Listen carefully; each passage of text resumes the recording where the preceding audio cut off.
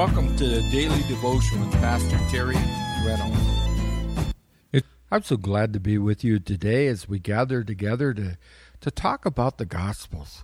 Isn't that so exciting to think that we get together these daily times and just be talking about the life of Jesus? You know, we love singing the songs of Jesus and encouraging people in their walk with the Lord, but actually just to sit here and read the events and talking about the events of his life, I think it's so thrilling. Well, of course, where we left off yesterday, those Pharisees and the Sadducees, even the Herodians are now getting into it. They're plotting together to put Jesus to death because he was healing on the Sabbath day. He just simply told them, he says, hey, I'm Lord of the Sabbath. I'm the one to put the Sabbath into existence. I can do what I so want. Do you think that deterred Jesus for continuing to heal people on the Sabbath? Oh, no. In verse 1 of Mark chapter 3, we read, "But he entered the synagogue again, and a man was there who had a withered hand. So they watched him closely, whether he would heal on the Sabbath, so they might accuse him. And he said unto the man who had a withered hand, Step forward. Then he said to them, Is it lawful the Sabbath to do good or to do evil, to save life or to kill? But they kept their silence. And when he had looked around at them with anger, being grieved by their hardness of their heart, he said to the man, Stretch out your hand. And he stretched it out, and his hand was restored as whole as the other. Then the Pharisees went out immediately and plotted with the Herodians against him, that they might destroy Jesus. And so here we have this picture in our mind of this man whose one hand was now withered. We don't know exactly what had happened. It could have been a farm accident or out there when he was fishing, but it left him crippled. And Jesus saw that as he went into the synagogue, and here there was this man who wasn't able to do maybe the work that he used to do, able to provide for his family. And of course, what's Jesus going to do? He healed him on the Sabbath. And he just simply asked him, is it okay? What's wrong with you guys? What are you thinking? Is it okay to do good on the Sabbath? Of course it is. But yet they kept their silence while Jesus was speaking, but behind their back, behind the back of Jesus, they started plotting with their arch enemies, the Herodians, to put Jesus to death. So sad. And what the Lord said to them, and later on when we get to Matthew chapter 23, when the Lord finally has enough with them, enough of these religious people, he saw that their problem was the hardness of heart.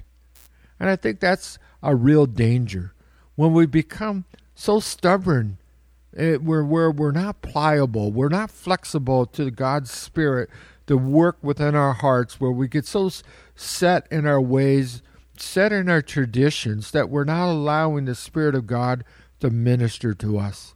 May we always be open to the Lord.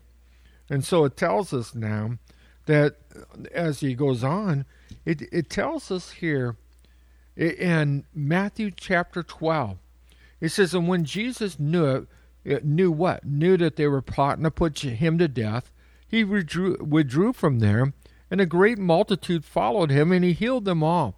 Don't you love this story? The regular folks, they saw what Jesus was doing. They were hearing what he was saying, and they were responding to him. And so they weren't caring what the Pharisees were all about. They were more concerned about Jesus. May we always follow the Lord. Even, when you think about Christianity in today's world, how it goes against the grain of most people. I was hearing of an atheist who just wants to, in God we trust, take it off of everything lately. The world doesn't like the things that God has to say. It never has. But may we always follow the Lord and stay true to him, as the great multitudes followed him, and he healed them all. Don't you love this? Again, this is the Sabbath day. Yet Jesus is taking time to see the ones who are sick, how he's healing them all. Yet he warned them that not to make him known, that it might be fulfilled, which was spoken by Isaiah the prophet, saying, Behold, my servant whom I have chosen, my beloved in whom my soul is well pleased. I will put my spirit upon him, and he will declare justice to the Gentiles.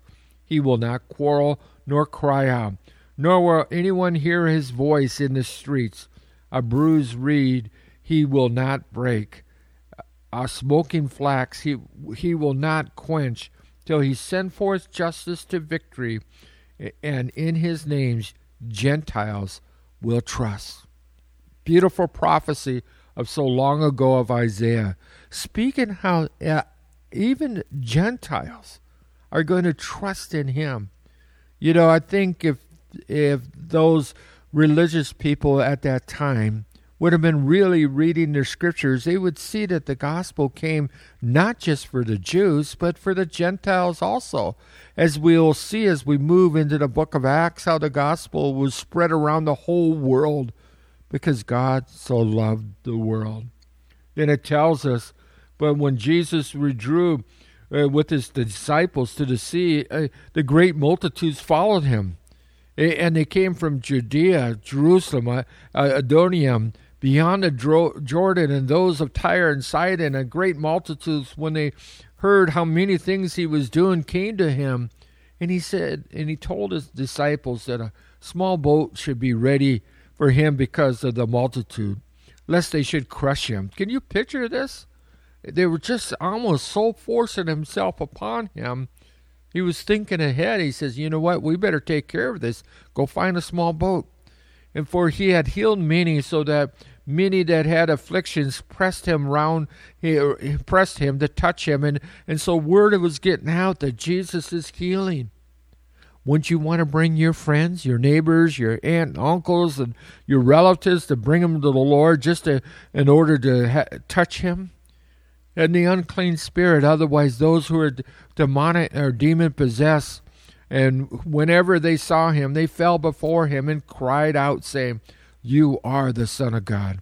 But he sternly warned them that they should not make him known. See, the demons knew who Jesus was. In fact, James tells us that the demons not only know who he is, but they tremble. They know who he is, the Son of God. And he went up into the mountain. It tells us in Mark chapter 3. And he called him to those he himself wanted. And they came to him, and then he appointed 12, that they might be with him, that he might send them out to preach, to have power to heal sickness and cast out demons. And so here we see the calling of the 12 as they were going out. Then now they've just been with Jesus for a short period of time at this point. But yet the Lord's saying, go on out. Go tell people of the good news of the kingdom of God. You know, you might say to me, well, Pastor Terry, I'm not experienced. I haven't been to Bible college. I haven't, gone to, theological school. But if you got Jesus, let me tell you, you got enough. People are looking for the hope that you have. And I think it's good as you're talking to people, you tell them about the Lord, and maybe you won't have all the answers, and you just simply tell them and say, well, you know what, let's read our Bibles. Let's just seek the Lord and let God speak to you on those issues. But the important thing is, do you have hope in your life? And as you spend time talking to them, you'll be surprised how they'll listen and they'll respond to their need for Jesus. As we go on, in Matthew chapter 5, verse 1, as Jesus, as seeing the multitudes, he went up on the multitude, and when he seated, his disciples came to him. Then he opened up his mouth and taught them. And so could you see the picture and the momentum building?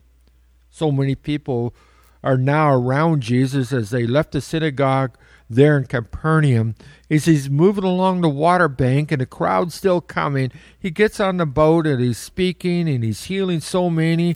So finally he retreats up alongside of this side of this mountain or mount there by the Sea of Galilee. As he sits down and he brings his disciples, He starts teaching them. What's he going to be teaching the disciples in the next few days? It's the greatest sermon that's ever been given. It's known as the Sermon on the Mount. I would encourage you to spend some time, maybe even today, to read over Matthew chapter 5, verses 3, and go ahead and read it all the way down to verse number 10 or verse number 11. It's not very many. They're known as the Beatitudes. We'll be talking about those tomorrow as we spend this exciting time each and every day with our Lord and Savior, Jesus Christ. And so until next time, this is Pastor Terry. May God richly bless you. Thank you for taking part in today's program. We would love to hear from you. You can email us at terryreynolds@agapechapelOC.org. Again, that's terryreynolds@agapechapelOC.org.